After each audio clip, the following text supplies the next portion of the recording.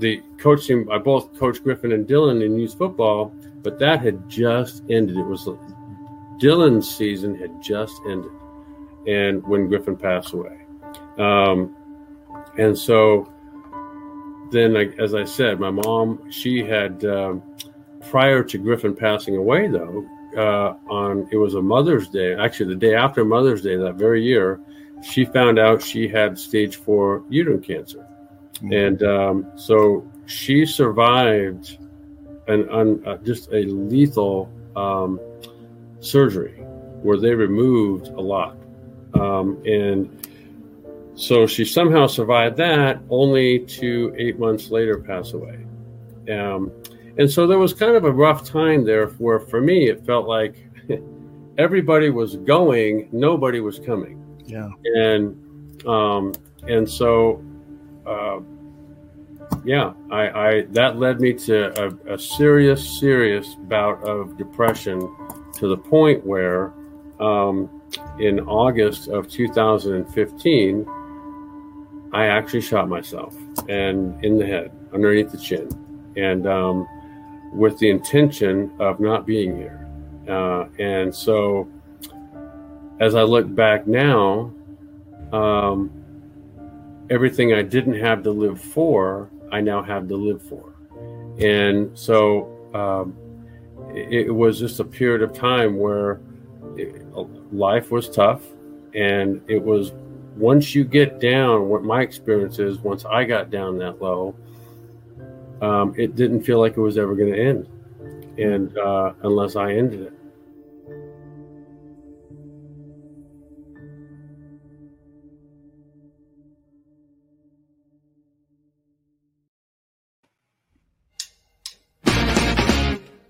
Hey everybody, it's Aldo Gandhi, and I just want to let you know really quickly that our swag shop is reopened. DeepDishTees.com is where you go, and that's tees with T-E-E-S. Clever name, guys. They're the new home of our merchandise. You can get t-shirts, you can get caps, you can get coffee mugs, you can get hoodies, you can get all sorts of good stuff, and you'll help out the bar room with the purchase. So head over to DeepDishTees.com.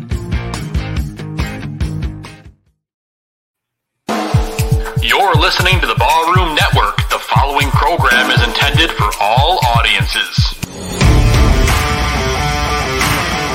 Welcome to the South Burbs Hitmen Podcast with your hosts, Joe Mandel, Steven Zim Zimmerman, Vinny Parisi, and Chris Gonzalez. We're bringing you the White Sox coverage you need from the perspective of true Southsiders. Grab your Kaminsky dog with an ice cold beer and meet us in section 155. Everyone get on your feet for your 2021 South Burbs Hitmen. That ball hit deep. Way back. You can put it on the board. Yes. Jimenez in the air. Left field. He's your hero tonight. Thanks, Cubs. Over the head of Jenks. Uribe charges, throws. Out! And the White Sox have won the World Series. Alexei! Yes! Yes! Yes! Yes! Yes! History! A perfect game by Mark Burley, and what an unbelievable play by 25. First pitch starts now.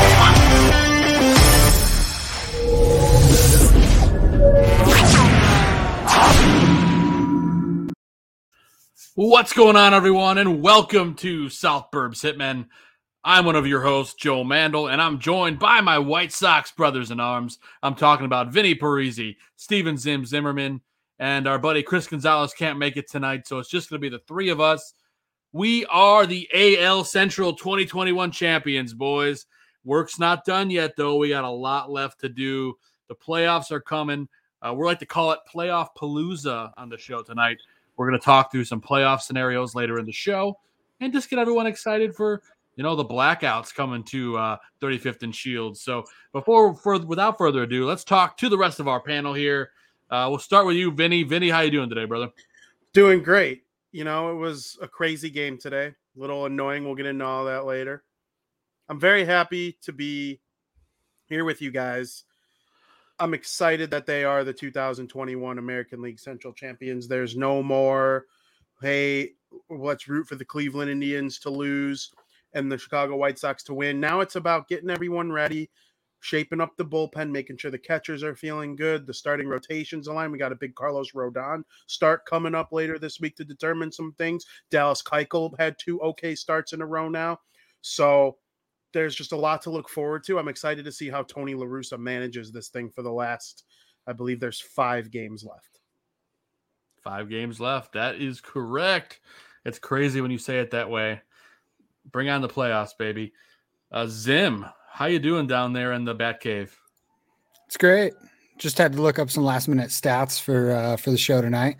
We'll get into that later, but I'm just kind of on cruise control. Like it feels like the Sox are right now. I'm more just looking forward to next week, getting to the playoffs.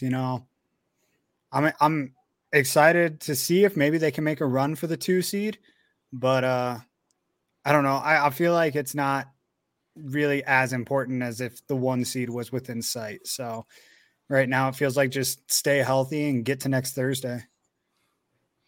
Yeah, the home field would be nice, but, it is what it is. We'll see what happens. We believe we trail Houston by 2 games with 5 left to play. I don't know who has the tiebreaker. Vinny, do you know who has the tiebreaker? The Astros have the tiebreaker. Houston does, yes. All right, so, yeah, we would need to have a better record. We had to finish with a better record. So yep, stay tuned. But we have a much better schedule than they do. They play Tampa Bay, 3 against Tampa, and 3 against Oakland, I think, to finish the season, right? Yep. Yep. Yeah, so that could make things interesting. We, of course, get Cincinnati and then Detroit again. So go back to the cell. Go back to the rate and support your boys for the last 5 games of the season. I know Vinny's going to be there at least twice out of 5. I sure am. Maybe 3. We're working on a 3rd, but maybe 2 3. for sure. Wednesday and Sunday. We'll see. Yeah, Vince Testoni in the chat says big Tampa Bay and Oakland fans this week. Yeah, absolutely. I mean, go Rays and A's until we go ahead and plays you. I don't know. Anyway, the good thing is a lot better in my head. The good thing is Oakland's fighting for something more than Houston. They're fighting for their playoff lives. Like they have a chance, and they're basically. I think if you want the White Sox to win the 2nd seed, the fans at home should be paying close attention to this Mariners-A's series that's about to begin at 9:10 Central Time. I know I'll be all in on that.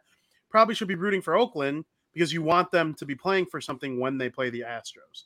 So if, the A's sweep the Mariners out of town and then they got the Astros trailing the Yankees or Red Sox by 1 game, they're going to play the Astros really hard. They're going to throw their best at them. So go A's. Moneyball. Let's do it.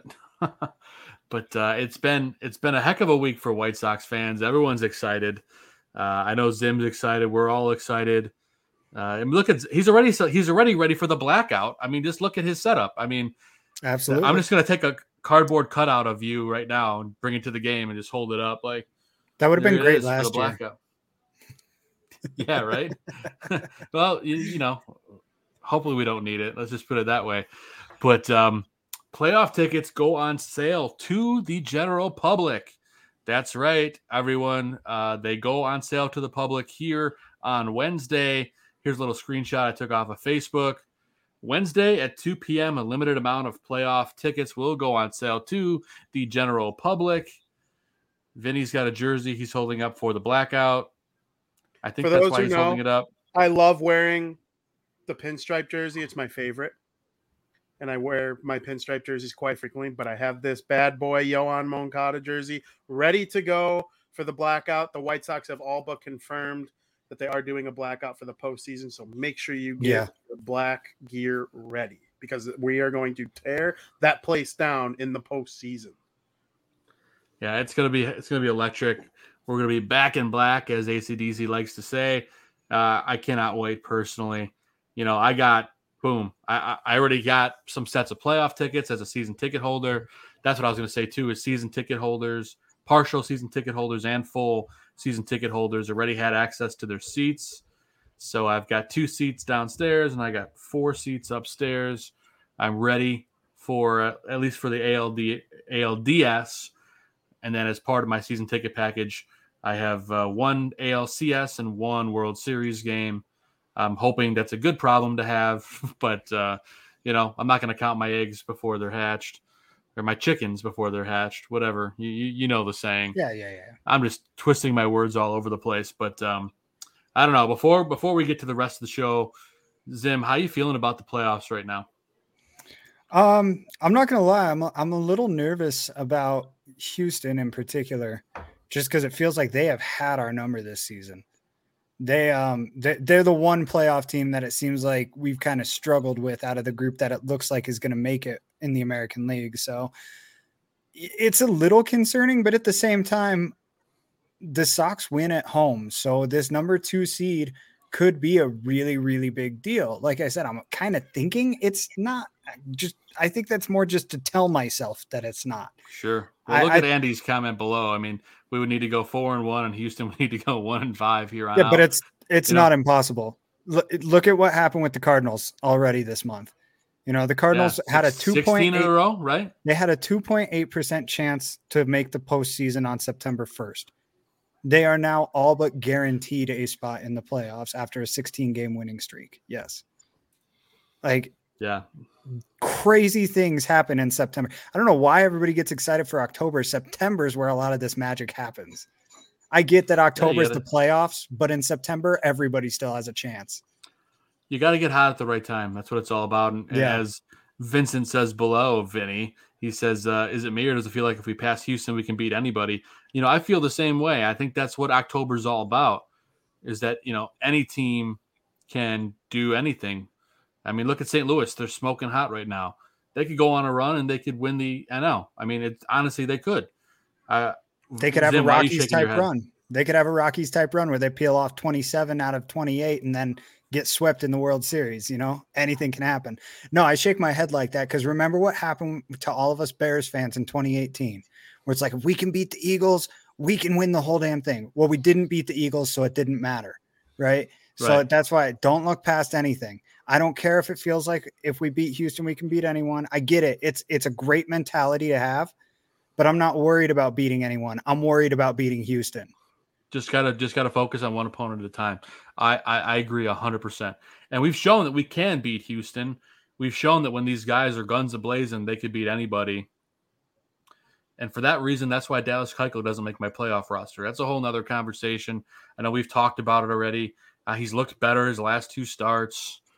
He actually made my spoiler alert. He made my put it on the board players of the week because he's somewhat decent this week, enough to warrant a position there. Vinny, what are you feeling about Dallas Keuchel? Because he looks like he's kind of getting his stuff together in time for the playoffs. But is it enough for you? It's not enough for me to have him in the rotation. If Carlos Rodon is not healthy, I would use Michael Kopech. That's just my preference. It's what I believe is right. Michael Kopech has been so good. He's been so good lately. I mean, his stuff is borderline unhittable. And I understand wanting to use him in an Andrew Miller-like long relief role. Cleveland did that in 2016, and they were awesome. If they had a lead going into the 6th or 7th inning, the game was over. And it was just so fun to watch back then, and I believe Michael Kopech can be that. But if the White Sox aren't afforded the opportunity to do that, that's fine. And don't forget, you can reset your playoff rosters each round. So if Rodon can't go against the Astros and the White Sox magically win, then you face the Rays or the Red Sox, whoever wins that series, then Rodon could be activated again. It's not like it's set for the entire playoffs. So with Dallas, if they have him make it, I think it's totally fair to have him in the rotation or in the bullpen based on how he's pitched the last couple of days. I also know he knows those Houston hitters better than most people. Yeah, and you mentioned Rodon. I want to go back to that for just 1 second. How do you feel about him getting a start this week? Do you think that's a smart move just to kind of see where he's at? Yeah, because it sounds like he's borderline unhealthy right now. And so I've heard whispers of a dead arm. I don't know. Yeah, and if they can't figure that out, you're not going to try it in a playoff game, even as a number 4. If he can't go for the playoffs, you have to find out ahead of the playoffs. And so it sounds to me, it almost sounds to me like they're preparing for the worst, because they already announced that Dylan Cease isn't starting until next Sunday. And I do think that has a little bit to do with him taking one off the leg or whatever. He took it off. He got hit by a ball on a comebacker. Yeah. And it could be just to make sure he's fine from that. But it also kind of tells me, like, okay, he's pitching the last regular season game, that they're probably going to use him as a 3 or a 4. It kind of spells bad news for Rodon, I think. But I hope I'm wrong and he comes out and shoves and looks really good and feels really good and is ready to go. Even if he only goes 2 or 3 innings as more of an opener in a playoff game, and then you go to Kopech, that would be fine with me. Reynaldo Lopez has shown he can be that kind of guy. So I don't know. I hope Dallas, if he does make the roster, they figure out the proper way to use him, because Giolito, Lynn, and Cease, give me them in that order any day of the week. Yeah, for sure. I'm 100% on board with that, and I feel bad for Rodon. Hopefully, he's at least able to do something in some capacity in the playoffs. We'll see, but nonetheless, best wishes to Carlos. And without further ado, gents, why don't we dive headfirst into the rest of the show, and we're going to talk about the man, the myth, the legend, E.T. Phone Home, Tony La Russa.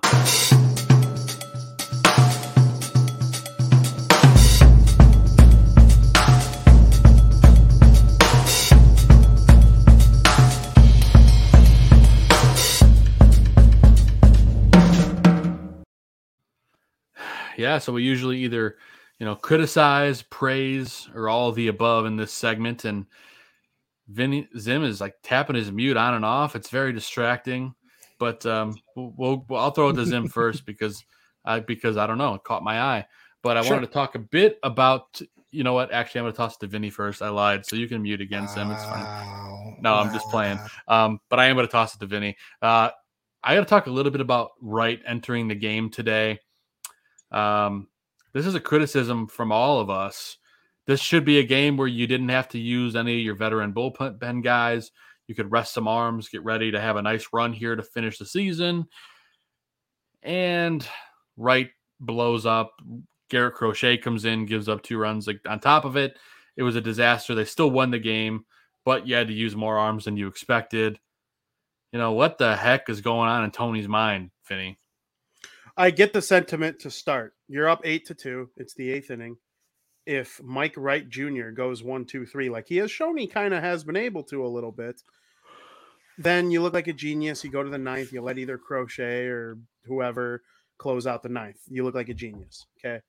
My issue was when it was apparent. Miguel Cabrera connected on one and hit a double. Okay. Miggy's done that 2,986 times. He's 14 away from hitting 3,000. No shame there. Okay. Now batter number 2. Mike Wright Jr. can't throw a strike. And it was apparent from that point on. I don't get how from that point on, they just didn't go to Garrett Crochet. And I understand, like I said, having Mike Wright in. He goes 1-2, Miguel Cabrera is very slow. It's not like there's a threat to score on a single, whatever. Once it really, truly started to unravel and he started beaning guys and the bases are now loaded and the tying run is in the on-deck circle, that's a problem. Okay, you don't need to win this game because obviously you clinched. It's looking like you're going to be the 3 seed, whatever. But you have a chance to win a ball game and get that much closer to Houston. Like, it is literally looking directly at you in the face, the opportunity to do that. So I probably would have made the move a little sooner. The Mike Wright Jr. experiment is coming to an end. I'm happy he got an opportunity. He did okay with it. He could probably pitch for a bad team next season based on how he pitched this year. But we got to be done here. And if there's one positive spin zone out of it, Liam's work wasn't as much during the Cleveland series as maybe you would have hoped. So, right. he got an inning, whatever, that's fine. It gives them an opportunity on Tuesday with a fully, almost a full complement of pitchers. I would probably think Liam's unavailable against the Reds tomorrow. Probably. But you can use Kimbrel in the 9th inning, which they haven't done much of this season. He only has 1 save with the White Sox. He's been mostly a setup man. 8th inning. Okay. Michael Kopech is available. You can go from starter to Kopech to Kimbrel. I mean, that'd be really cool to see. So it kind of, in a way, allows them to see what's going on this final week of the season, too. So that's a positive spin zone out of it. You had a feeling it would be like that before the game even started. It's a makeup game in Detroit. Nobody's there. There's like 100 people in the stands. The fact that they scored 8 runs, people should be throwing a parade for that because they had the energy to do that, and they came out guns a-blazing. Yeah. And when Ryan Burke came in to replace Dallas Keuchel, it was like, okay, it's going to be one of these kinds of bullpen days. They have a 6-run lead, and then things got ugly, and they needed to use Liam. So I would have taken right out sooner. Garrett Crochet is not a dirty inning pitcher for me. He's one of the best relievers on the team, but it's got to be a fresh, clean inning. When he comes in extras with the runner on second, he's lost the game twice. And that's really his only blemishes on the season. Other than that, he's been freaking awesome. But it's been a criticism the whole year. Yeah. And it doesn't make sense to use Michael Kopech. He could be a diet Michael Kopech. And so, yeah, that's my thoughts on that. I would have taken right out sooner. For sure. Yeah, it's a criticism for sure. And, Tony's not perfect, but he's certainly got a lot of experience, and that's going to help us in the postseason. But Zim, I got to toss to you. This is more of a fun, lighthearted aspect, but you saw after we clinched the division, right? You see Tony's look? Oh, yeah. Yeah, it's definitely a look. That's for sure. It looks like he had a few too many drinks, but it looks like Halloween's coming up and he's ready for it. Yeah, for those of you who don't know, Tony channeling his inner E.T. phone home. Let's take a look. Look at this. That's my least favorite movie of all time. Yeah, I don't like E.T. either. That's my least favorite division champs picture of all time because of Tony La Russa. I don't know. I kind of love it deep down. Secretly. I like seeing him have a good time with the boys. Like he looks. See Tim Anderson do the pose right behind him. Oh, what are they called? Fish kind of looks like Emperor Palpatine too, a little bit. He does. Do it. He looks like the evil witch in The Wizard of Oz. Snow White. Oh, okay. Yeah, the poison apple, right? Yeah. Well, it's a poison apple for all the other teams in baseball. How about that? Hopefully. So I just realized I'm covering your face, Sim, but that's okay. Who wouldn't want evil Tony La Russa covering their face anyway? That's right. That's right. I do like the Emperor Palpatine comparison. It's very accurate. He's not quite pasty enough, but I tell you what, you have Palpatine stand outside for a 162 game season. He'll tan up a little bit. Emperor Palpatine would probably be a pretty good baseball coach. I'm just going to throw it. That's a good point. All right, so this is a guaranteed take now. He'd know how this to is run something we're going to have to discuss at some point. He would know how to run a bullpen. Like, what fictional character from totally. a non-sports universe would be a good MLB coach? Oh, the Emperor. 1,000,000%. Give me a week to think on it. We can come back to it next week. All right. Really quick. I'm so happy with how good they looked in that picture and how happy they are. When you win a Major League Baseball division, you are automatically in the Elite Eight. Yeah. It puts you right there. That is just so cool. Wow. Tony. Oh, that's disturbing how similar it is. Get that off the screen. That's a little sad. For those of you listening to the audio version, just lucky you. Count your blessings. Yeah. I was gonna say come check out the YouTube feed, but just listen. So it's a side by side of Tony La Russa and Emperor Palpatine. You could probably find it on Twitter. I can't remember who I found it from on Twitter, so I apologize for whoever put it together. But brilliant stuff. Yeah. It's so brilliant that I'm gonna show you one more time. That's gold. But that's all right. It's I gotta love Tony for having some fun with the boys, like Vinny said. It fills my heart with joy. I just want to make sure that he's okay for this playoff run. Yeah, Tony's got to be a little tired, I would imagine. A long season for a guy. I don't know. I mean, I'm tired. He looked pretty fired up in the 9th inning today. He didn't look too tired there. No, he certainly did not. Which kind of fits what we're talking about next year, doesn't it? Yes, it does. But there is one more thing that we're talking about in this segment before we get chugging into the rest of it all. I don't know. When do you guys want to cue it up for me, and I'll play the video, or do you want here? You know what? I'll let you guys fight over it. Who wants to take the next segment? I'm going to sit back and watch. What are we talking about? All right, I guess we're going to hesitate. So I'm just going to. All right, so the Sox have been hit a very disproportionate number of times this year, and by hit I mean hit by pitch. 76. And I think it was what was the number in today's game? 76 hit by pitches to hitting Tony's 50 age. Opponents. Yep. They've hit 50 opponents. They have been hit 76 times. And it seemed like Tony and Cairo and Abreu all kind of hit their breaking points with it today. I got a feeling if we see it happen again in the next week, it might not end as peacefully and as quickly as it did this afternoon, I guess. Yeah. So without further ado, let's cue the tape. It's a ball in the dirt, and Jose peels away. Throw down to second, meets him there, and he is out. Well, he went in real hard to Goodrum. And Goodrum is jawing at him, and Jose's going right back at him. Jose is really not happy with being hit by that pitch. And now the benches are going to clear at Comerica Park. Garrett Crochet is right in the middle of that thing. The Sox and Tigers in their final game of the season in the 9th inning. Everybody spilling out from the bullpen and meeting at second base. I'm not sure why Lang was in the middle of that, but Jose is justifiably unhappy. That's the most unhappy I've seen him. Lang decided to get in the middle of it. Wow, boys. I agree with Stone Pony there. I've never seen Abreu that fired up. No. He's got to be careful, with the playoffs so close. You don't want to get a suspension or anything along those lines. And I heard some rumblings that he might be getting some sort of suspension here. I don't know if that's true. Why would he be suspended? Because of the way he was manhandling the umpire? I don't know. I think that was actually just a really good job of the umpire of preventing a situation from escalating. And if you notice, Abreu didn't get really out of control until Gavin Sheets was holding him as opposed to the umpire.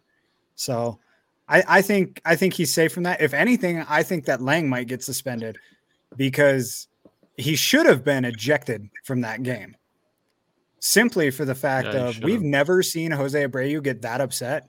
That man clearly said something to him that really set him off. We know Jose's a competitor, and we know that he has that drive, that's some special athletes have to push him to that next level. And he keeps it on the field. So for Lang to have said something that got him that fired up, I have to believe that an umpire heard it, and I have to believe that it will be reported in, the incident report that comes from today's game, as I believe Major League umpires are still required to do. Yeah, it's an interesting point, and I like the point that's made below by Vincent. Vinny, he says, they would have thrown Detroit pitcher out if it was Ohtani. What are your thoughts there? I think it's true. I don't, and I'll tell you why. Okay. As much as I want to be all rambunctious and talk my shit and do what I got to do, I don't think this was on purpose. That was the first time this season that Detroit hit Abreu. I looked it up. The Guardians hit him 5 times, and nobody said anything to them. I do think Detroit was at the wrong place at the wrong time. Absolutely. They hit Abreu on a 3-2 pitch after just coming back from down 6 runs with a chance to win it in the 9th. And Abreu, I'm not faulting Abreu. When you get hit 21 times in a season, you're going to be pissed. You're going to be angry. You're not angry at the person per se. You're angry at the situation. And he took a nice hard slide into Goodrum. And I believe Nico Goodrum is the one that said something to Abreu that got him all fired up. Now, Abreu was kind of asking for it by taking a hard slide into second base. For those He's trying to beat a watching, throw. Yeah, and for those who have been watching baseball for a long time, that used to be like a thing. You'd get beamed, and then you'd steal on the next pitch or take a hard slide in the second. That used to be like a thing. And it really doesn't exist much anymore because everything is so, with social media and the extra cameras and trying to win baseball games first. Unwritten rules. Analytics saying stuff about stealing bases and when to do it and whatnot. That also kind of goes into everyone's thoughts on everything. Retaliation is just so different these days. But Abreu just for 5 seconds was playing in 1982. And he did what he did, and Goodrum got in his face, and Abreu was as mad as you've ever seen him before. And I don't know if it's going to happen again just because of what happened today. I would think Rick Hahn and Tony La Russa and Ken Williams, they all are going to be in Abreu's face. Hey, we need you, pal. You cannot be getting hurt because they play Detroit again next Saturday, and that's tough. So it's going to be a fiery series for sure.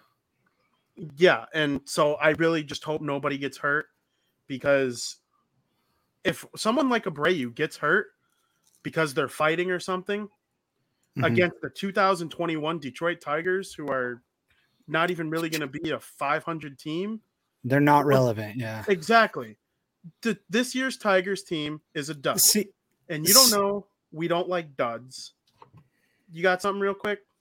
I just wanted to point out, we see in that video, he's jawing back and forth with Goodrum. You can see it right here. He's jawing back and forth with Goodrum.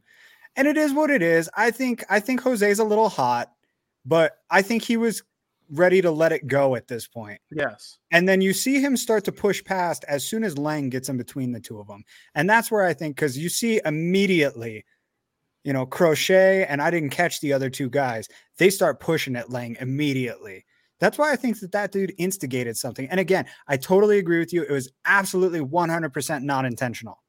I also think it was a good pitch to try and take second base on, because if he was if he was trying to take that base against a catcher that wasn't as defensively talented as, I'm sorry, I don't know the catcher's name, and Eric Hosh. Yeah. Yep.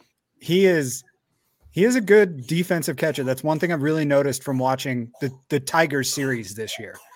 I would love to have a defensive catcher like that on our team. But at any rate, if he's going up against a catcher that doesn't have a cannon like that, he's safe 9 out of 10 times. So sure. No doubt about it.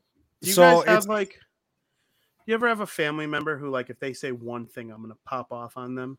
Yes. That's kind of like what was our coworker. Yeah, exactly. And you nothing was predetermined that day, but it's if this person says one thing to me, I'm going to go off on them. That's what it was like. Andy here. says in the chat. When Abreu got to first base, he decided that if a single person said a word to him, he was going to pop off. Nico Goodrum said a word to him. Well, and I think it could have been just as simple as hey man, I don't know why you're sliding so hard. I'm not the guy that hit you. And Abreu basically just saying, well, I'm tired of this crap and I don't think I deserve this crap. And then when Lang gets in the middle of it, he's the guy who just hit him. That's where the frustration, now he has a direction for it. So it does seem like wrong place, wrong time for the whole irrelevant Detroit team. Sorry. Detroit. For the whole Tigers team. And if you look at the league's top hit players, they're all elite. They're all guys who are pitching inside. And it's Trout, it's Judge, it's Abreu. Yeah. Rizzo. If you let those guys, if you don't push those guys off the plate, they're going to smash you. They're just going to rip those inside pitches down the line, right? Exactly. If you guys, for those watching and you guys too, if you haven't seen AJ Hinch's post-game press conference today, I highly encourage you to watch it. He's the Detroit Tigers manager, and this guy gets it. I'll say it. This guy gets it. He said, Abreu's been hit a lot this year. He's a great player. We know the circumstance. And it kind of makes me hopeful that nothing bad happens next weekend, because AJ Hinch has this under control. He knows what he's doing. Now, hey, yes. I mentioned catchers in that last segment. Some really strong defensive catchers. And speaking of strong defensive catchers, we do not have one of those. Why don't we talk about that more in our Adam Dud of the week? You suck. You suck.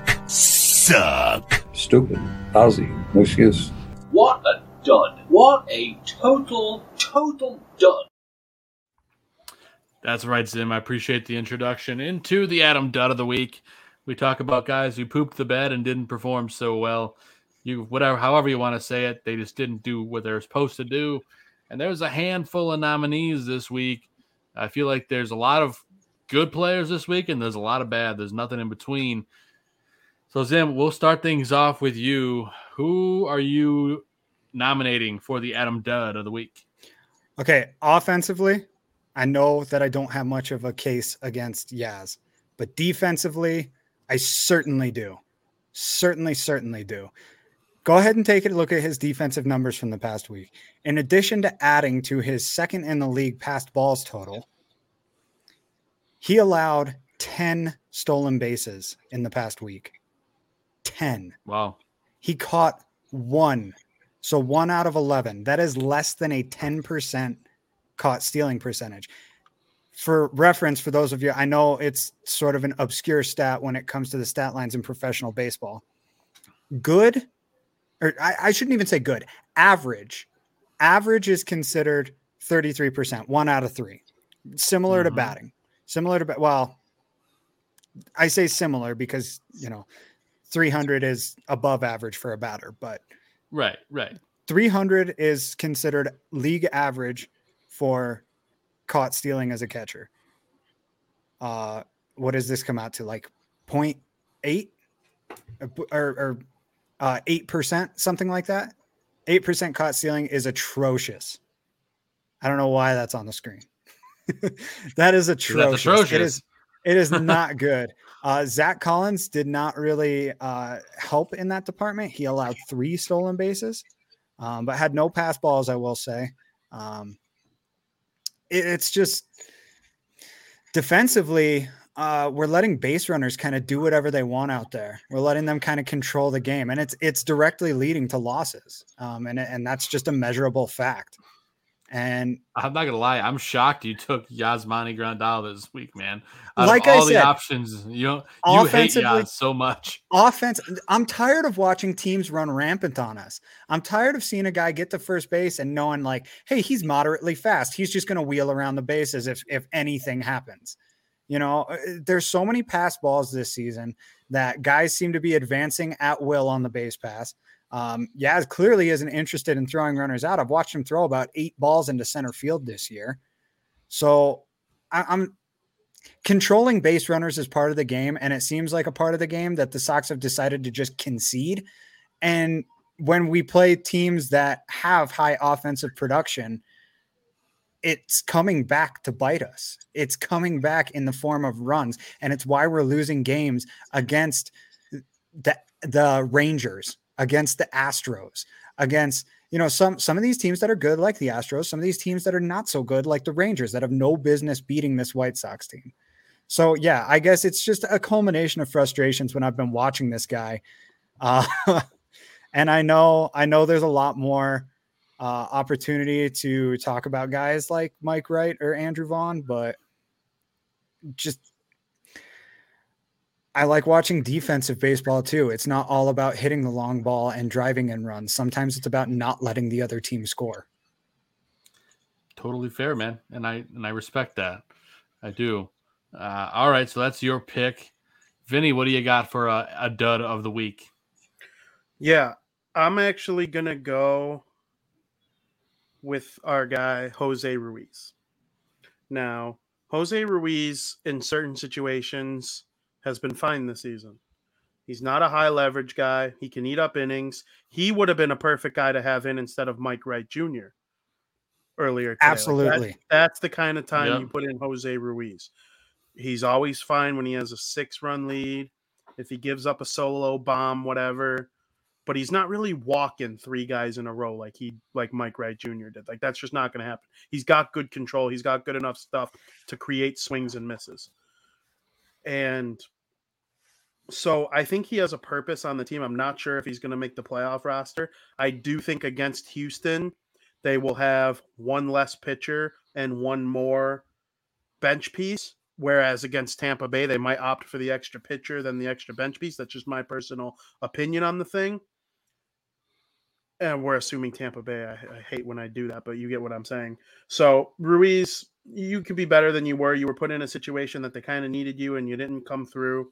That kind of was my last straw for him in terms of, can we trust this guy? Can we not? Well, we could trust him in certain times. So I'm not going to completely dump on him, but yeah, Jose Ruiz isn't it when it comes to high leverage playoff baseball pitching scenarios. Totally, man. Yeah, I'm with you there. And we talked about Mike Wright already, so I'm not going to talk about Mike Wright in this segment because we all know he has had a horrible week. 2 innings, 4 runs, 18 ERA. I mean, speaks for itself. But I do want to talk a little bit about Andrew Vaughn, who I am concerned about heading into the playoffs, guys. This is a guy that we had pegged as the rookie of the year in the American League. And, he's had a real rough, I don't know, say last month or so, maybe 3 weeks since, when did he come out? He was on IL for a brief period, right? Vinny, wasn't he like out for like a week and a half or so? Yeah. So he hasn't been the same player when he came back. And, he just did not have good at bats this week. I mean, look at his stats, 2 for 16, hitting 125 with 5 strikeouts. He did manage to score 2 runs and have 2 RBI in that point, but,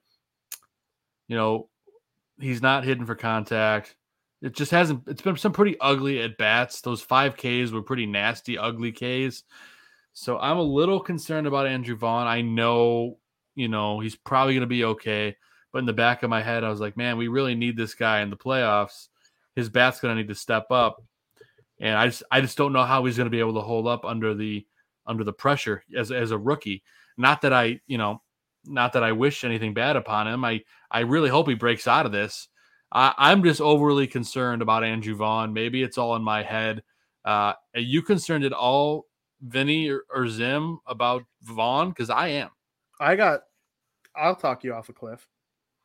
All right. Andrew Vaughn did not have but half of a minor league season the year he was drafted. And then COVID-19 hit. He didn't get to play in the minor leagues last season. He spent the entire year at the alternate site hitting bombs off of Reynaldo Lopez at Wintrust Stadium in Schaumburg. So then this year he comes up and he makes the roster on day one. Okay, that's awesome. He's playing left field. He's a first baseman because Eloy likes to hang from walls in spring training. Well, when Eloy comes back, let's try Andy and right. He could play right. He even had a game at third base this season. He was fine. He's not an all-world hitter just yet, but you can see in his good at-bats that he's had this season that this guy, when he's going, he can hit baseballs to Pluto. And I think his development has been a little bit different than some of the other top White Sox prospects. You think about Moncada and Robert and Jimenez, and even like someone like Nick Madrigal. Those guys got to play normal seasons, and they also came to a bad team. There was no pressure when they first got here. Moncada, he sucked in his first season. He hit like 210. His OPS was under 600. He was still finding his way. Andrew Vaughn doesn't have that luxury. If you're not good enough on this team, you're on the bench. Moncada, they let him go through it. Jimenez, get through it. Jimenez had that rough April when he first came in. Then he caught fire, and we saw the 50 bombs settled that he down, can hit. Yeah. Vaughn, I'm not sure how much he's going to play in the playoffs because Leury Garcia has just been fantastic, and he could play again right this field. Week too. And you can use Yaz as a DH if you want. You can use, Zach Collins has been sweet the last week or so. So, I'm not saying that, Yaz will be the starting catcher and Vaughn would probably hit over Collins. But I think there's plenty of development to be had with Vaughn.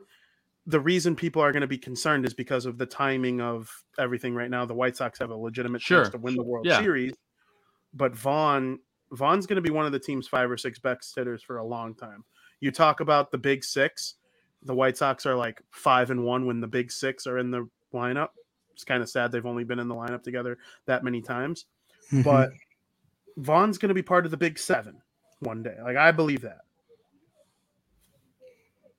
I think it might still be a big 6 by then because Abreu might not be around, but fair. You know, that's just, it's not to say there's anything wrong with him. It's just, passage of time. Yeah. No, I do agree with a lot of what Vinny has said, but in addition, I'd like to just, reiterate something that we all have to kind of remind ourselves. It's a 162 game season. Guys get hot, guys get cold. He's just cold right now, and that's all there is to it. He could be tired, to further extrapolate Vinny's point of, he's never played this long of a season before. He had a shortened COVID season. Last season was also a shortened season. This is the first time he's ever played this many games in his life. I mean, I don't care how much you play as a kid, how much you play in high school, JUCO, college, minors, whatever. Nobody else but Major League Baseball plays a 162 game season. And aside from that little 10-day IL stint, Andrew Vaughn's been there the whole way. And he's had to learn 7 new positions while doing it. Sorry, 6 new positions while doing it. And well, for that matter. That's it. So no, I'm not really concerned by any means. I think you let him fall into a groove and let him do his thing. Larry Garcia is hot as hell right now. And you guys made fun of me so many times for picking him as a pick to click early in the season. It just goes to show that that's the way this game goes. I said it before. He's going to get hot. I said it about Lurie when I picked him. He gets hot like this throughout the season. Vaughn, same deal. He's going to get cold like this throughout the season. I don't think it's anything to be concerned about. I think, he could pull a Scotty Pods on us and be ice freaking cold leading into the playoffs and then just tear it up as soon as the playoffs come. Hey, adrenaline does a lot of things to a person. So, and there are two young guys. There are 2 young guys that I see. If the Sox make a deep postseason run, like who are the rookies that stepped up? I like Andrew Vaughn as a candidate to be one of those guys. And then I think of someone like Gavin Sheets. Gav has the power. And if he gets a pinch hit situation in a 10th inning in the postseason and he hits one to Pluto, wouldn't surprise me. I like how you knew that was coming. The Vinny verbiage. I know. I'm often told that I have phrases that I say a bunch and often get made fun of them. Like I say "oh boy" a lot. Apparently, I say 100% a lot. So I say absolutely a lot. Absolutely. I think every podcaster on planet Earth thinks that they say absolutely a lot, or I couldn't agree more, even though you completely disagree. One thing none of us will ever agree on. Or disagree on, I should say, rather. There's nothing in baseball like watching that little white thing fly into the air, knowing it's just going to go over that fence into a big sea of people, and we could yell at the top of our lungs, put it on the board. Ball hit deep! Way back! He looks up! You can put it on the board! Yes!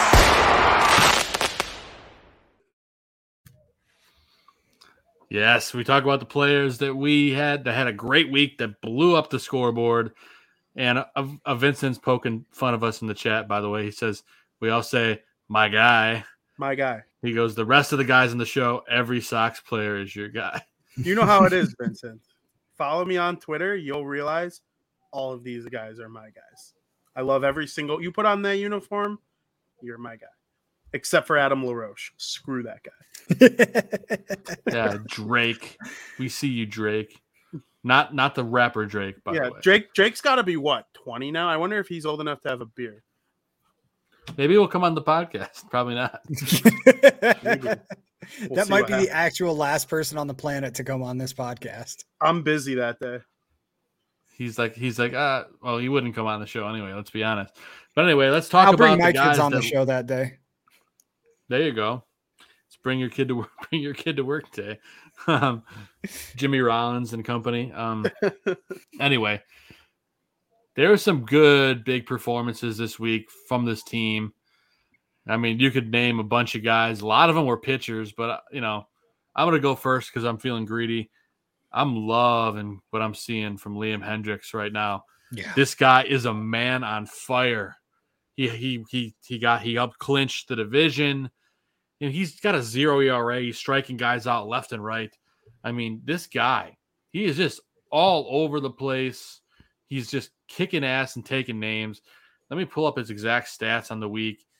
He threw for 5 innings, only gave up 3 hits, no runs. And how many strikeouts? 5? No. He had, great. Of course, lot. It's not right in front of him. A lot of strikeouts. Where is it? He's up to 107 strikeouts on the season. And he only has like 8 walks. I think it's 4 walks. I'm not sure. It's something ridiculous. It's not a lot. Yeah. Let's see. And he, 7 walks on the season. He's also just like a freak, which is exactly what you want in a closer. Like, yeah, he's a beast. Some of the best closers of all time, Mo is obviously the GOAT, Mariano Rivera. That's the greatest closer who ever lived. But he was like quiet and like walked to the mound while Enter Sandman was playing, and you just feared him more, like because it was like the fear of the unknown. And then Craig Kimbrell came along, and he gave similar vibes when he was with Atlanta and Boston, and then the 2 Chicago teams. Now this guy Liam Hendriks comes out of nowhere, and he's walking pre-workout. I say it 1,000 times. He's unbelievable. So I like your pick. He reminds me of Ricky Vaughn from Major League, but if like personified, man. He has that it factor. I wouldn't be the least bit surprised if he comes into the postseason with a Wild Thing haircut, man. the ponytail gang. Yeah, there you go. That's right. Yeah, and then I'm pulling up Liam Hendriks. He's had this last week in terms of strikeouts 2, 3, 4, 5, 6, 7 strikeouts in the last week. I mean, the guy's just a man on a mission, and I love it. And how's this? When they acquired Craig Kimbrell, I made a lot of noise about the amount of home runs that he allowed. He had allowed 8 to that point in the year, and that was end of July. Yeah, the trade deadline was July 29th. He's allowed 3 more home runs since then. But considering the rate that he was at before then and the rate that he's giving them up now, it always sucks when your closer gives up a home run. This is the second highest amount of home runs he's ever given up in a season. Well, and look at this. It's fine. Go ahead. It's fine. Yeah. I just want to say, think of all the home runs he's given up in your head, okay? Right. You know what this man's whip is on the season? Not much. It's 0.75. You take away those home runs, you know what it probably is? It's probably like 0.3. How many of them were in April or May, too, when he had April arm? And that's true. And a good chunk of them were. And it made people overreact because the sample size was so small. Well, here, let's take a look at his game logs. And he was a freakazoid last year too. The unsustainable. He gave up like 1 home run all last season, and it was Robert in the playoffs. And he had like a 0.6 whip last year, like that. He was just unreal last year. I totally get that. Grandal hit a bomb off of him last year in the playoffs. And that was like the only home run he had given up all last season. So people were like, he went the entire 2020 season without giving up a home run. He's already given up 5 with us. Well, they played 60 games in 2020. And like it was August and September when everyone feels good. Yep. So, my picks. Go ahead. Yeah, Hendriks did give up 4 of those home runs in April. He gave up 0 home runs to follow that up in May. 2 in June. 2 in July. 3 in August. And how's this one? None in September. In September, he has lowered his ERA from 3.05 to 2.65. Where's that whip I just had? I lost it. But regardless, his numbers are trending significantly downward, except for his strikeouts, in which he has struck out at least 1 batter in all but 1 appearance in the month of September. And he has had 1, 2, 3, 4, 5, 6, 7, 8, 9, 10 appearances in September. And I kind of like the that. Angels, he struck out the side. Yep. Exactly. And teams are just straight up scared of this guy. Like I said, I don't hold Detroit accountable for anything they did today. Like I said, wrong place, wrong time. But I love when guys stick up for their teammates, right or wrong. When he struck out Goodrum for the last out of the game, so fitting, He looked right in Detroit's bench and yelled "F you" at the top of his lungs. That's exactly something I love to see it from this guy. Yep. Don't mess with the White Sox or Liam Hendriks will kill you. That's awesome. Here's a fun one. You know the last time Liam Hendriks allowed a run? It was not in September. Was it against the Cubs? It was before that. Okay. Wow. It was August 24th against Toronto. Wow. He has not allowed a run in over a month, and that is a dozen appearances since he's allowed that run. In that time period, that's bonkers. He's struck out 13. Wait, sorry. My math is definitely wrong. A lot. This is not a math 16. podcast. He's struck out 16 batters in that amount of time, 16 batters and a dozen appearances, and he only goes an inning at a time. I mean, think about it that way too. Like, the guy has just been locked down in the last month. I love the pick, Joe. The longer I look at these numbers, like, the more I'm like, oh my God. Yeah, this guy's our closer, no doubt about it. And I realize we've talked about my pick for like 20 minutes, but Liam Hendriks. I want to talk about Liam Hendriks forever. Especially considering like some of the bad press I've given him over the last couple. Well, I mean, I haven't spoken about him much, but like I want to come back down off of my hill.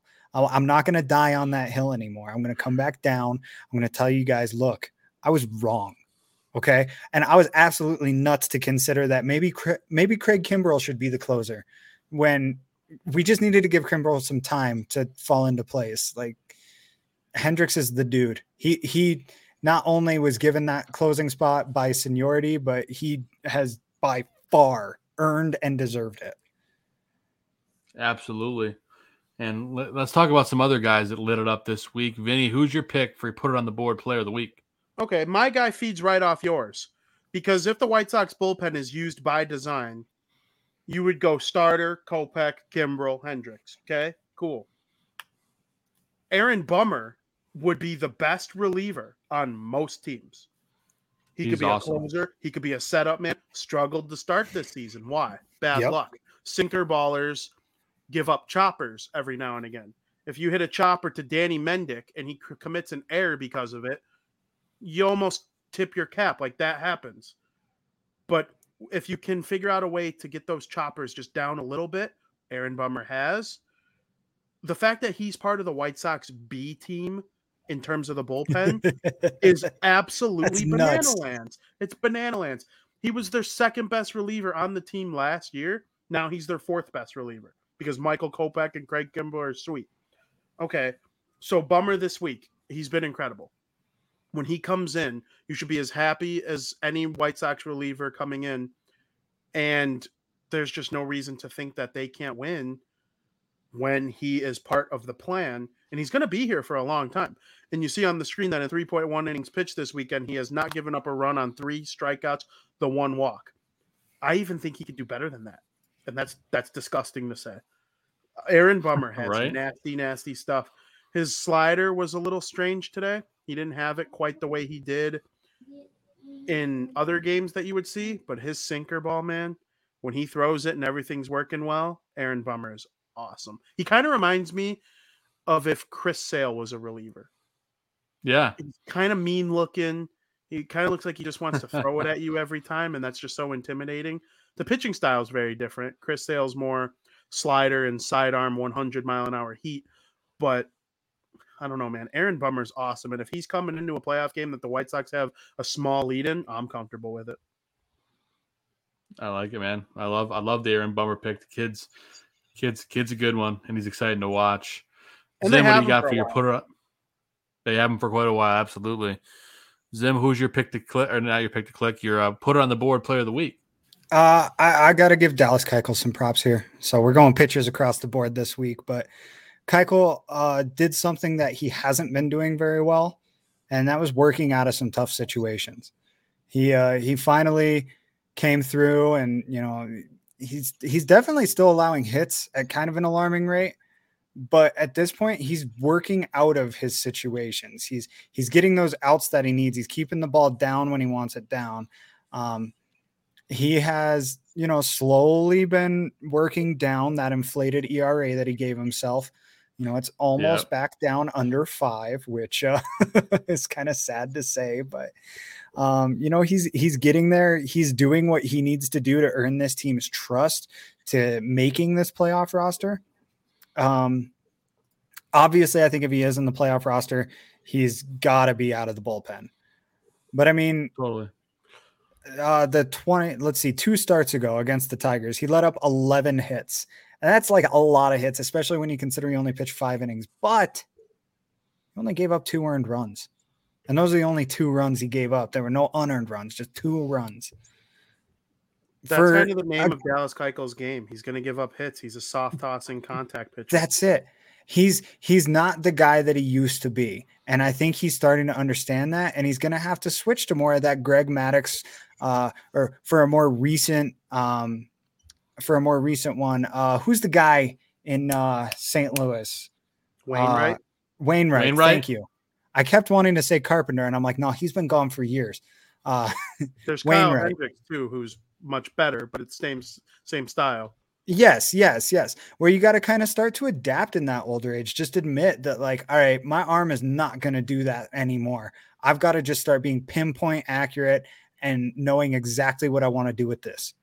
And it seems like he's starting to kind of accept that. I don't think it was that he didn't know that or wasn't trying to do that. I think it's that he was fighting it a little bit, that he was still trying to be the guy that he was, when he was a World Series champion with the Astros. He's just not that guy anymore. And like I said, it's starting to show that he's accepting it and learning to work within his constraints. And he's not getting in his own head as much. It almost feels like the last couple of starts. It feels like instead of giving up the hit and going, man, I shouldn't, it's all right, let's get the next guy out, and that's the mentality you have to have. So at least that's what I've seen. It seems like it's translating if that is what's happening. If not, hey, whatever he's doing, it's working for him. Keep it up. So, all right, we've all talked about our put it on the board players, but now it's time to talk about our picks to click. So, yeah, I know Zim's kind of fired up about this one. We'll talk. I know absolutely. Gonzo's not here to defend his pick, but I'll concede it because Gonzo's not here to defend himself, and you already predetermined that he won off of I don't know freaking what, but a text from Gonzo saying that he won. I mean, that's what I'm assuming. There's probably some sort of monetary exchange going on here in order to try to fend me off from taking this. Joe can't win. Joe can't win. We got to lay off Joe a little bit. All I'm saying is even if we come to an agreement that Gonzo did not win, and I'm not saying he didn't, I'm just saying if we were to come to that agreement, I will still concede and allow him to continue with his pick and not have to change that because, he's already got it locked in and I've got reasons for picking somebody else finally. So there you go. It's all right. And Travis says real quick, I want to address this. What's up, fellas? I hope Joe's not mad at me. LOL. Let's hope the Sox can win and keep our minds off the Bears. Yes, of course. We could never be mad at you, Travis. We appreciate you tuning in every week. Oh, we could absolutely be mad at you, but it would take a lot more. Yeah, don't piss me off. It's impossible to be mad at me, let's be honest. Depends who you ask, I guess, but that's okay. But let's keep things chugging along. Speaking of pick to click, my pick last week was Adam Engel, who had a whole 9 at-bats this week. But he did go 3 for 9. Went 3 for 9, 333 with 0 ribbies and 0 runs scored. But that's a really good batting average. So by your logic, he should probably win you pick to click. There's some more to it than that, Zim, but I do appreciate your in-depth research. We'll go with Vinny next. He had Yoan Moncada, a great weekend himself. 6 for 21, 286. Strange, weird 0 RBI week for Yoan, but 2 runs scored and 4 walks. He was at the top of the lineup a lot this week, so it's understandable. Yeah, that's fair. Then Luis Robert went 6 for 20 for 300, batting 300, 6 ribbies, 2 homers, 2 runs, and a walk. So solid 300 week, 2 homers, a lot of RBI. And then Gonzo's pick was Yasmani Grandal, who went 7 for 20, batting .350 with 2 ribbies, 3 runs scored, and 7 walks. That's right, 7 walks this week. That's unbelievable. So I chose out of that the winner to be Yasmani Grandal because Luis Robert has won 3 weeks in a row for whoever chose him. And on top of it, you could argue both of those guys were equally meaningful. But I want to ask you, chat room, who wins here? Is it Gonzo or is it Zim? With Gonzo took Grandal, Zim took Robert. Robert had more RBI, but Grandal got on base a lot more. Can I throw a positive spin zone out there? Yeah. Yes. Is that a yes? Yes. At least we're at the point of the White Sox rebuild where all 4 of us pick a guy, and I'm looking. They all have a batting average above 280. They all have many hits per at bat. Obviously, that means a good batting average. They're all walking at a decent clip. Robert's not much of a walker. He swings a lot. He's a swinger, yeah. He'll strike out more than the rest, but he'll also walk a little less, but he'll also hit a little more. So, but it's not like we're all picking like 5 or 6 guys and we just hope one of them sucks a little less. Like, right. It's like they all have a legitimate shot. Yeah, and that's the nice thing about being a White Sox fan in 2021. It's not like we're not all picking Yomer Sanchez, Matt Davidson, Melky Cabrera, and Matt Davidson, and just hoping one of them hits a home run this week. Like that's just not how it works anymore. We're all picking guys with like 300-ish batting averages. So yeah, it's fun. Like this segment, it went from like, oh, somebody's just going to pick Jose Abreu every week and wreck the rest of it to being like, this is actually a lot of fun because it creates this debate where like, well, what is more valuable in this situation? Yasmani had more hits and more walks. He was on base a crap load this week. Every time you turned on the Sox on offense, Yaz was on base.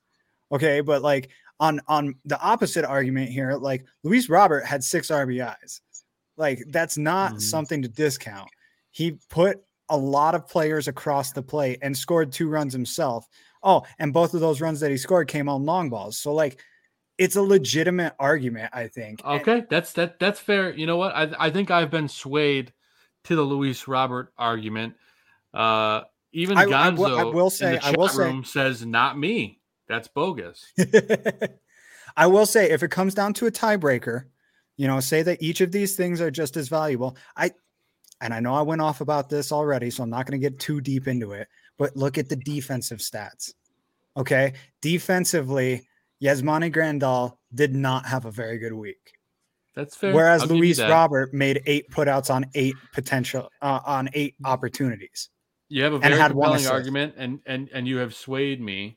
So I will give you your 8th win of the season on 27 tries. I do want to point out that Gonzo is the one in the chat that said that he didn't win, and that's very commendable. I do always bag Grandal. I'm not even going to deny that. And maybe it's because I grew up watching like Pudge and Mike Piazza and AJ Pierzynski.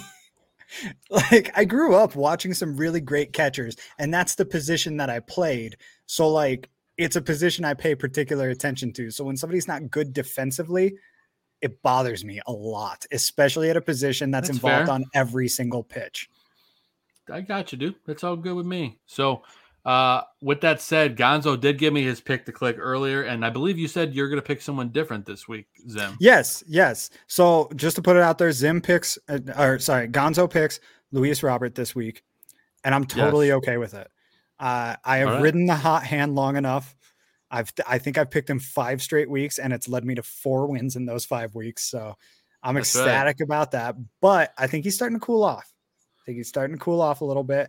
That much shows in the fact that he had an 0-for yesterday. And on top of it, he hasn't had a multi-hit game in about 6 or 7 games. So, yeah, I haven't put too much thought into who I'm going to pick instead of him. I've just decided not to pick him. So who would you like, sir? So I can have anybody I want, huh? Anybody besides Luis Robert? Well, see, now I have to ask myself the question of whether or not I think Liam Hendriks is going to get a lot of time this week, especially considering how I like Andy Kalish's point there. Eloy picked the click for the week 100%. I do like that. I am tempted to go with that. But I will say that Hendriks has been on fire lately. Like we were talking in that last segment, the longer I look at his numbers, the more excited I get about that guy.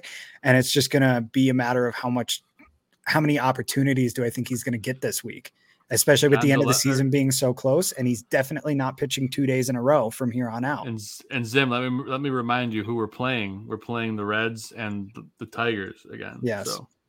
Yeah. And unless we're blowing more 6-run leads, he'll probably be left in the bullpen, after he shows up halfway through the 5th inning.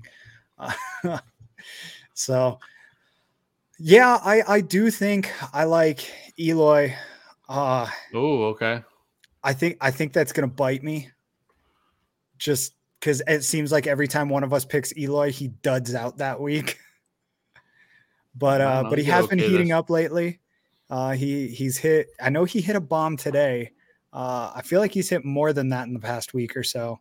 He had a bomb today, and he had like a sweet single that turned into a double because of a bad read by the That's left right. fielder. That really bad. It wasn't a bad read.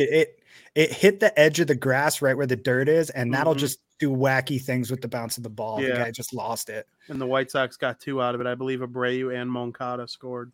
Yeah. Yeah. So yeah, I go with Eloy. He's seeing the ball well, and hopefully he's getting hot at the right time of year. I love it, man. Great pick. Vinny, who you going with for your pick to click? I'm going to go outside the box here. I joined the show late, and I have no chance of winning, and I was behind the 8 ball from the start. So why not have a little fun with the last pick of the regular season here? Yeah. I think I'm going to take a pitcher. All right. Most people don't take pitchers because they only go once. But I am looking for Lucas Giolito to have an incredible start on Saturday. And I believe that will line him up to be either the game 1 or game 2 starter. If he pitches on Saturday, they play Sunday, they start the playoffs. When is that? The 5th? So that would be... The Sox first game will be on the 7th, which is next Thursday. Yeah, that's plenty of time for Giolito or Lynn. They go Friday and Saturday respectively. One of them will be the game 1 starter. The other will be game 2. In my opinion, I would go Giolito 1, but we'll see how this last start of the season goes. It'll be Thursday, Friday, Monday, Tuesday, Thursday, Friday, Sunday, Monday for the games. Yeah. Yeah. Okay. So Giolito's probably going to start for the White Sox on Saturday against Detroit. He's my pick to click because he is awesome. Lucas Giolito it is, man. I love it. Got some cojones. I like it That's a lot. my guy. You talk about my guy. I see it in the chat a lot. Everyone's That's my guy. Lucas Giolito's actually my guy. He's got the Italian in him. He's just kind of a sweet strikeout, hard-throwing pitcher. He came over from the Nationals. Been on Giolito since he came over. I have a little extra rooting interest in that guy. So go Giolito. I love it, man. I feel good about that. My ace. Your ace in the hole. I like it a lot. I feel weird making this pick when there are so many options on the table. But, I'm going to go with a guy who I think is going to get a lot of playing time this week. A guy that, might be filling in for other guys that are getting rest for the playoffs. I'm going to go with Leury Garcia this week, guys. I think he's going to continue to stay hot going into the playoffs. I think you're going to see Timmy sit. You're going to see, maybe Eloy sit a day. You'll see, Leury kind of move all over the place and fill in. Maybe Cesar Hernandez gets a day off and move over to second. I don't know why. I just feel like Leury Garcia is going to continue raking this week against these less than stellar baseball teams. Although, as we agree, that the Detroit Tigers are an up-and-coming team for the future. But I still think it's going to be a good week for Leury Garcia. I was tempted to pick Leury again. to stick to my guns from earlier in the season and say, you know what? I picked him once. I'll pick him again. But yeah. Yeah. Travis says if the Sox play Houston, I'll be there. Yes, they will likely open there next Thursday. So they're playing Houston. The question just whether or not where. It's just when. When and where. Yep. It'll probably be. I'd be shocked if it's not next Thursday and Friday of not this week, but the following week. Yep. We'll see. I mean, there's still a chance, but is there any possibility for them not to play Houston? Like any way at all? There was until they got shellacked this weekend. Okay. Because it was pointed out to me. I can't remember who pointed it out to me. It was someone I work with that Houston is like actually much closer to Tampa than people play off. Like everyone's assuming the White Sox are going to play Tampa. And I'm like, oh, they're only 2 behind Tampa because they had won like 7 of 10. And then the second I wrote the article, I jinxed the crap out of them and they lost 4 right now. So I guess credit to me for jinxing Houston, maybe. Actually, could be. If Houston wins out and Tampa Bay loses out, they would finish with the same record. Does anybody know who the tiebreaker would be there? My guess is Houston as the tiebreaker because you never saw anything about Tampa clinching the 1 seed. Right, and they're playing each other this week, so I would think that would give them the edge in the season series in the head-to-head. So I wonder if the magic number for that is 1. Yeah, I'm thinking there actually is some kind of scenario in which the White Sox would actually have to play Tampa. Yeah. But yeah, the magic number is 1 with 5 games left. Well, and conversely, it looks like if Houston loses out, and I'm sorry, this is getting a little ahead of ourselves, more into guaranteed, or is that in guaranteed take? Playoff scenarios? Yes. Yes. Should I shut up now and we'll just talk about this later? Yes. Okay. We'll definitely get into this stuff in a little bit here in the guaranteed take. There's some nitty gritty to get into until we're there. What I'm seeing. Yeah, there's a lot of interesting ways for this to play out and not a lot of time, but that's okay. Just wanted to point out at the bottom of our screen, these are our picks to click for the week. Larry Garcia for me, Eloy Jimenez for Zim, Gonzo with Luis Robert, and Vinny going ballsy with Lucas Giolito. I love it in every single way. Let's go, Lucas. It's very, very good. Just watch Gio throw like a perfect game and just like none of our picks matter. Feed me. Partially why I went with a pitcher, just in case some of the hitters like get days off. I hope you realize now, after every single out that he makes, I'm going to text you, it's still a perfect game. It's still a perfect game. It's still a perfect game. Yeah, that sounds vaguely familiar. But we are going to, hop into another segment here in just a second, in a segment that we like to call White Sox Weekly.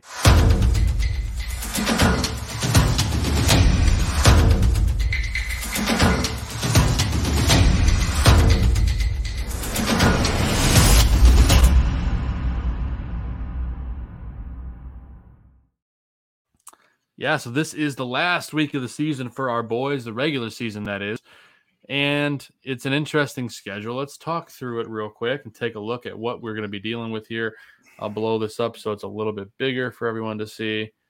Obviously, this game's over. We won today, but let's take a look at the next 5.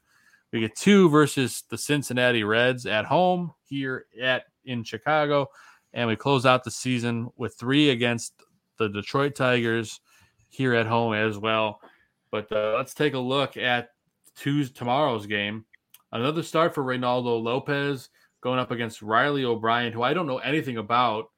Clearly, this must be his first action in the league because he's got 0 ERA and anything like that. So, you know anything about this kid, Vinny? So I know that the Reds played a makeup game today against the Pittsburgh Pirates. So I'm assuming that had something to do with it and their schedule being all wonky. Yeah, based on the 0 ERA and 0 strikeouts and 0-0 record, it looks like this is going to be his first major league action, at least this season. So it'll be interesting to see how the White Sox, that could go either way. The kids always come in and either get shellacked or, they dominate.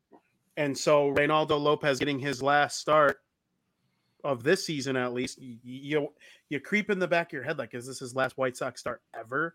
Because who knows what the rotation looks like last year. I will say, I'm proud of Reynaldo Lopez. He allowed the White Sox to have a 6-man rotation to end this season and make sure that all the guys are fully rested, the ones that have had issues here and there. So it's going to be a good matchup nonetheless. This Castellanos, he is unbelievable. And he just dummies Chicago pitching, not just the White Sox. He comes to this town, and no matter if they're blue or black, he destroys them. Yeah, he really does. So we're hoping to contain him this week. The much anticipated last start of the season for Carlos Rodon coming up on Wednesday. I know we talked about this a little bit earlier, Vinny, but there is some concern that Carlos has a bit of a dead arm. And this may, in a grim kind of way, this might be the last time we see him, if he's not well enough to pitch in the playoffs. But, he gets a tough matchup against Sonny Gray, who has, had his up and downs this season, but overall still has some fantastic stuff. I think the ERA is a little misleading. Look at those strikeouts. He's got some quality pitches in his arsenal still. He's a guy that has given the White Sox a fit in the past as a part of many different teams, mostly the Oakland A's. But this is going to be a great matchup. Gonzo says in the chat we're facing bums all week on the mound. Well, I wouldn't say Sonny Gray fits the mold as a bum. Sonny's probably the best pitcher we're facing this week, and hopefully we can rough him up a little bit. Anything else you want to say, Vinny, about Carlos in this start? Because it's going to tell us a lot about what we need to see. Yeah, he's either going to the injured list or to the playoff roster after this start. So we'll see what happens with that. I hope everything's all right, because you look at those numbers and they are enchanted. A 12-5 record with a 2.47 ERA and 181 strikeouts. This guy has been magnificent. And I would hate to see a comeback season like that end with a whimper because of the fact that he has dead arm or whatever it is he's dealing with. Sonny Gray is awesome. He has good starts and bad starts. He's probably going to be facing a lackluster White Sox lineup, depending on what they decide to do on Wednesday. If I was Tony La Russa, if I was going to have a Reds game where I throw out a lackluster lineup, it would be tomorrow. I would try to get Carlos Rodon as much run support as possible, so he's feeling good about himself in his last start. So that would be my take on it. But, it's a quality pitching matchup if Rodon holds up. Yeah, I think so too. I think it's going to be the game of the series for sure. So looking forward to that one. But then they leave, and the Lions, the other horrible Detroit team, the Tigers come to town, and Lance Lynn getting his last start of the season. It's TBD for who the starters are for the Tigers at this point, but this is a final tune-up before the postseason. Looking forward to see what Big Daddy Lance is going to do. It's just been a magical season from him as well. I know the South Side loves him, and for me, he'll be the player to watch in the postseason. So that's a big tune-up game. Looking forward to seeing him there. And everything else is kind of TBD to end out the week. I imagine in here, Vinny, we might see. Do you think you might see a Mike Kopech start here? I think we could see that before. Giolito's going to start. Giolito's going to start Saturday, I think. Okay. And then they confirmed Dylan Cease on Sunday. For Detroit, I don't know for sure. I'm imagining we'll see the starters that went for them this past weekend. So don't be surprised if we see a Casey Mize or a Manning who went today. I'm not sure the Reds actually have a chance. I think the Cardinals are too hot right now. It's probably going to be the Cardinals and the Dodgers. But, the Reds, they're not mathematically eliminated, so they'll play hard. It's going to be a tough week for the White Sox. There's no doubt about it. Yeah, it's going to be a tough week, and it's going to say a lot about this team in the postseason. And most of all, let's get one more win, and we're at 90 wins, right, boys? And Yes. The betting over was 91.5 too. I'd like to see them hit the over on the season in Vegas. I saw it at 90.5 in a few places. Really? Yeah. Either way, I want to see them go over. I think this is easily a 93 win team. Yeah. I think they can get 4 wins this week, 4 out of 5 this week. I think they could too. I just got to do my humble brag. And during our first show, guys, I predicted the White Sox would win 92 games. That is entirely possible at this point. I just want to point out. Do you remember all of our guesses? Because I know we did do that. I'm gonna go back and watch it. Yeah. Yeah, because we had some preseason predictions that I think are pretty close. I feel like you and Gonzo were both at like 92, and I feel like I guessed a little higher than that. I think I guessed like 96 or somewhere around there, but I'm not sure. It would be interesting to listen 96. Back. Yeah, it is. And I'll go back and find an article I wrote. I definitely wrote predictions. I just think absolutely. I think I was high. I think I said like 97, 98. Now, if they had Grendel, Jimenez, and Robert all season long, they probably would have won 105. Oh, well, easily, yeah. In our first episode, Vinny, I picked Luis Robert to be the American League MVP, and he easily could have been if he was healthy. If he was healthy all season, yeah.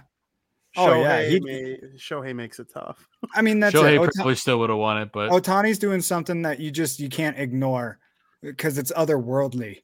Yeah, where. You know, I would love to see Vladdy Jr. edge him out.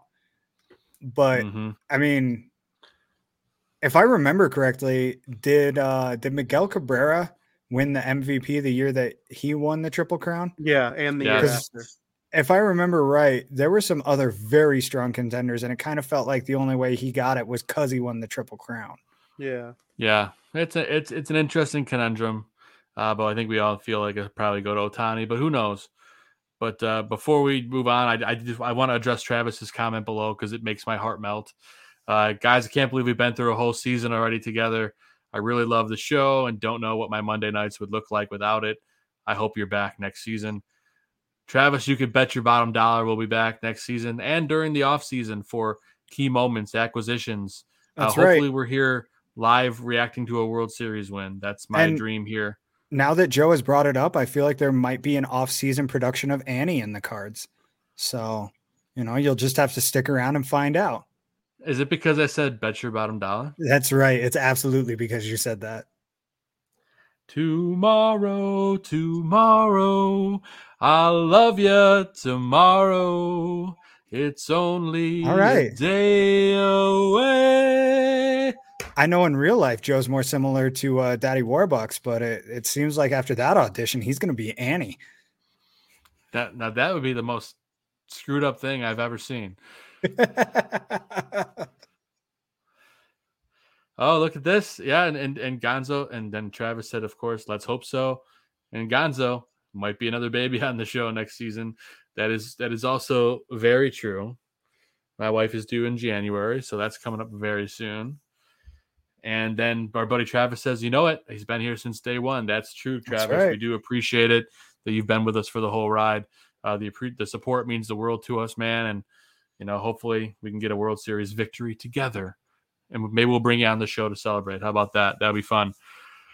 But getting back on track here, I can't remember where we were. We went through the White Sox Weekly.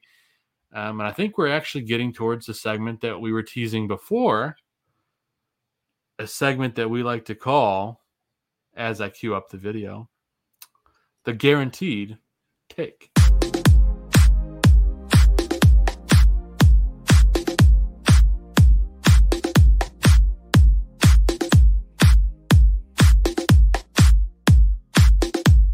Yay!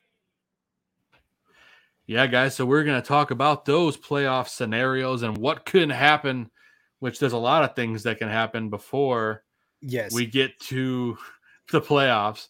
But I do have a little graphic here of the current playoff picture, what it looks like, and we can briefly talk through this. But let's take a look at this, gents. This is where we land right now. Of course, Tampa Bay's got that 1 seed in the American League. Houston at the moment, number 2. We are 3. And then the Yankees and Red Sox would play that wild card game, which is crazy to think you'd have 2 90-win teams playing each other to make the playoffs. That's just crazy, but, that it is what it is. AL East is tough. Yeah, it's the best division in baseball by far. So, I'm happy that one of them will not move on to the second round. Let's be honest. Oh, absolutely. And then, of course, on the National League, it's a little bit fuzzy, but the Cardinals have fought their way into likely having that 5 seed in that wild card game against the Dodgers. Unbelievable month for them. And San Francisco, of course, looking wild. They're the number 1 seed against, and then of course the Brewers won the NL Central, and then the Braves the NL East. So this is kind of how it stacks up, guys. Vinny, what are your takeaways looking at the current postseason picture, and do you think it stays exactly as it is? I think the National League stays exactly as it is. The Cardinals have a 5.5 game lead on the second wild card spot. It's over. The Padres are mathematically eliminated. Philly's not going to catch them. And I don't think the Cincinnati Reds are going to catch them, especially since I think the White Sox take at least one of those 2 games from them. So they could be the ones who mathematically put the Cardinals in the playoffs, which would be kind of funny. I think every single one of those teams on the American League side can beat the White Sox. I also think every single one of those teams on the American League side can lose to the White Sox. I think it is dead even. If the White Sox win the World Series, I would be 0% surprised. I mean that from the bottom of my heart. If they lost in the first round, I would also be 0% surprised. I mean that from the bottom of my heart. On the National League, the team that reminds me the most of the White Sox is the Brew Crew. They rely on a lot of great pitching, complemented by a very good and deep batting order. And if they could get someone like Christian Yelich cooking the way we know he can cook, I think they're very dangerous. And if the Cardinals play the Dodgers in the 1-game wild card, and they were like plus 200, I'd lay a bit of money on the Cardinals. I would. I'm looking forward to potentially betting the Cardinals in the wild card game. On the American League side of things, other than my thoughts on the White Sox, which I already gave, I hope the Yankees play the Red Sox. Feed me the rivalry for a 1-game elimination. Garrett Cole versus Chris Sale. And, if things go wrong for Sale, they can use Eovaldi. They have some deep stuff there. Both batting lineups are awesome. Giancarlo Stanton turns into God when he plays against the Red Sox. So feed me that. The 3 division winners are pretty chalk. They have been chalk since mid-August. There are some strange scenarios for ties in the American League, though. So, and I see the comment from Vincent in the chat about Kershaw pitching in the wild card game. Kershaw might be their number 4. So I really don't see him going in the wild card game. Scherzer's got to be their one, right? Either Scherzer or Buehler. Buehler, yeah. I mean, they could go with it's both. Unreal, yeah. And Urias has low-key been better than Kershaw by a lot. Oh, absolutely. I think anybody who actively watches the Dodgers would say that. Yeah, I mean, I don't know about you guys. I watch the Dodgers a lot because they're always like one of those teams that are on by the time the White Sox are over. I'm in Colorado, so like I'm conditioned not to like the Brewers. Or the Dodgers. The Dodgers, yeah. Yeah, sure. I am very conditioned not to like, a lot of these Western National League teams. Yeah, for sure. So it's going to be fun to watch, though, because if Lester and Wainwright are like a duo in the wild card against a Buehler and a Kershaw, or a Buehler and a Scherzer, I mean, who knows what could happen. It's going to be fun to watch. But in the American League with the tie-breaking scenarios, like if the Yankees have to play the Red Sox and then the loser have to play the Blue Jays, it's like I just think insane. So that cool. I feel like if that situation actually played out, those 3 teams all have to play kind of a round robin to get into the playoffs. I feel like whoever comes out the winner is not a winner at all in that situation. Congratulations, you made the playoffs. Here's Tampa Bay. Yeah, who's rested and ready to go. Now, exactly. The A's have a 3-0 lead on Seattle. Those 2 teams are still in it, too. We keep going back to the AL East. If the A's sweep their way through the rest of these 5 games, they can find themselves in. Or if Seattle figures out a way to come back and win. Yes. So here's the American League. Here's your thing. So in the American League, 5 different teams have a legitimate shot at the wild card still. Late in the year with 5 to 6 games to go for all of these teams. And the only one that's cooling off even a little bit is Toronto. And that's saying something because Toronto, if anybody's been paying attention, is not cold at all by any means. They've won their last 2, but looking at this, let's see, Oakland is 3 games back. Seattle is 2 games back. Toronto is 1 game back. This is going to be a tight, fun race to the end of the year. And it's very possible. I know you say feed me the rivalry all day. No, No, I'm sorry, I can't. I would love to see like Oakland and Seattle or Oakland and Toronto end up as the 2 wild card teams. That would be simply really because that would be cool. I absolutely hate this free agency, capless era of baseball that we're in, where it just, last year was a great example of just whoever spends the most money wins the World Series. I said long ago on this podcast that Moneyball was one of my favorite sports movies of all time. And I think that kind of drives some of the mentality of this, that I hate these teams that think they can just go out and sign 8 players to $200 million contracts and they're going to win a World Series because of it. I would absolutely love to see the Dodgers get blown the hell out in a wild card game, like 11-2, like not even close. Just like, well, the Cardinals are the team to do it, man. They really are. Exactly. And same goes for the Yankees and the Red Sox. I would absolutely love to see those guys. I mean, look at it this way. You know who Toronto's key addition was this offseason? Robbie Ray. They spent $8 million on him on a 1-year contract. You know what he's doing right now? Probably winning the Cy Young. I mean, it's just nuts. No big deal. Right. It's great stories when you hear about these teams that find the diamond in the rough, or like the White Sox. They've been part of this rebuild since 2012, basically. They've been building this core of players. Toronto's a very similar team in that way. Looking at the rest of these guys, Seattle, I don't know that I could honestly name you one player on the Seattle Mariners. I would love to see them in the playoffs. Absolutely love to see that. And Oakland, Oakland's one of those restless teams that they come around every few years. So I want to see more excitement. To me, Yankees, Red Sox, if you're a fan of those 2 teams, I get the rivalry. We Sure. understand it rooting for Chicago sports teams with the Bears and the Packers, or the Blackhawks and the Blues, or, the North side, the Cubs and the Cards. We don't really have one of those on the South side.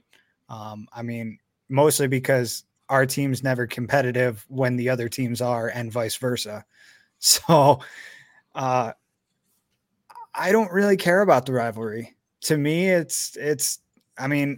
personally, I blame ESPN for it. If I didn't have to watch Red Sox Yankees 8 times a year, every year, I'd probably care about it a little bit more. But that's true to a certain extent. I would agree with that. But let's real quick take a look at the schedule for the playoffs, guys. So, coming up quick, those wild card games coming up, the AL wild card game on the 5th and the NL on the 6th, and then ALDS, NLCS starting the 7th to the 14th. Hopefully the ALCS starting October 15th, and then last week of October is the peak of the mountain, the World Series, and we're sure hoping that we are going to be in it.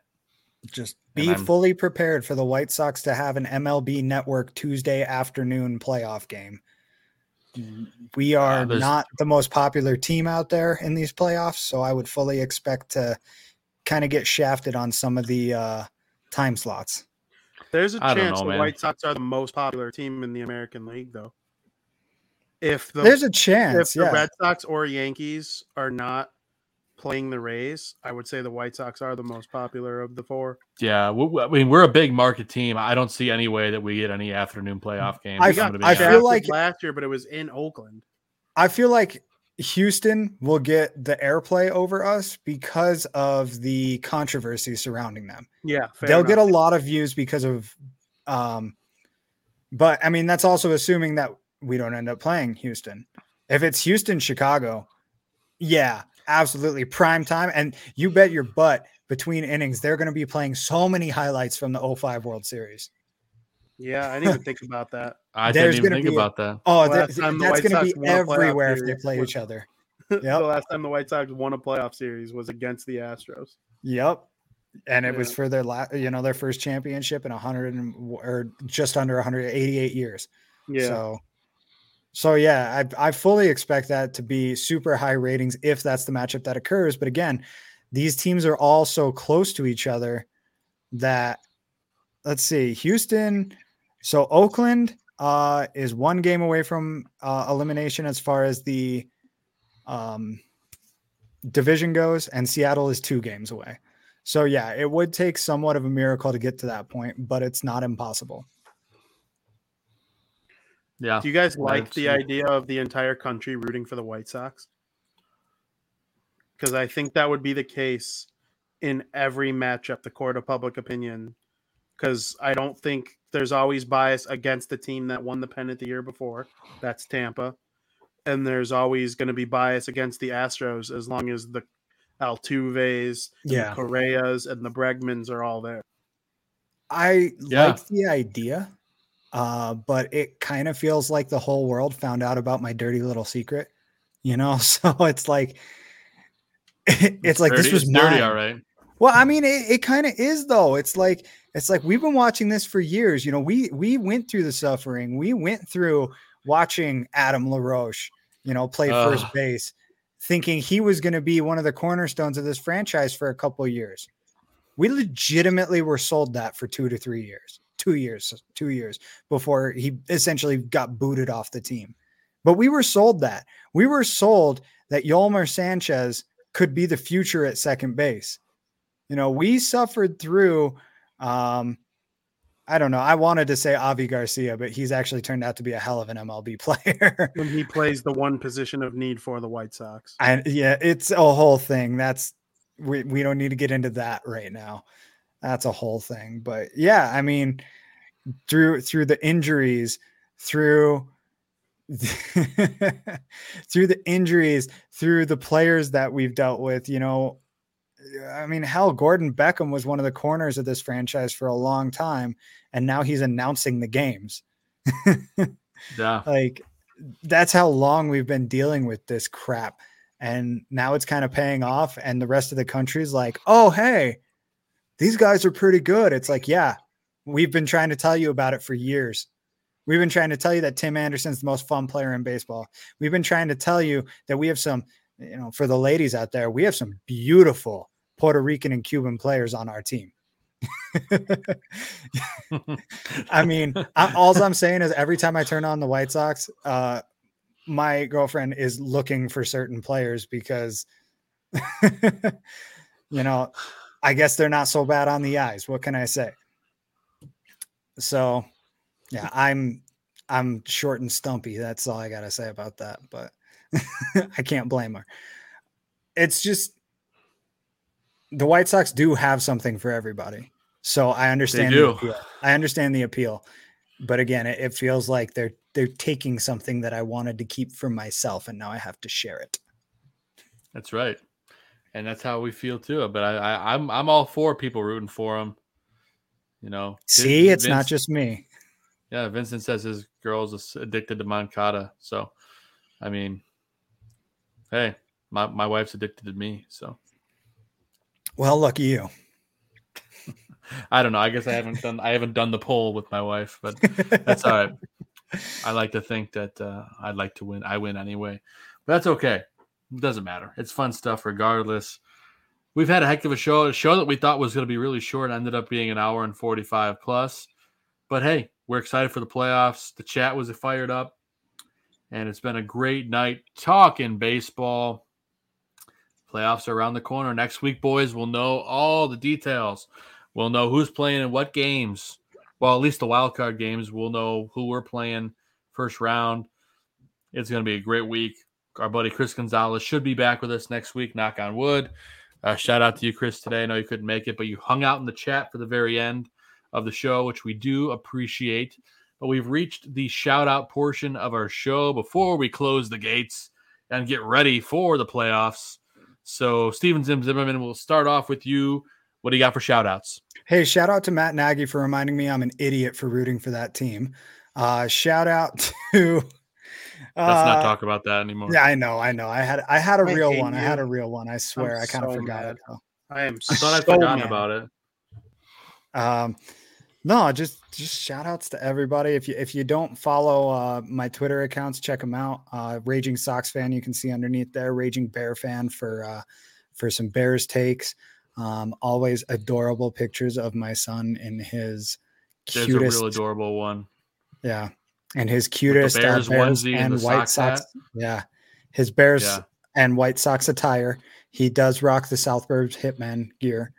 So, shout out to my partner, my girlfriend, for giving me the cutest little baby on the planet.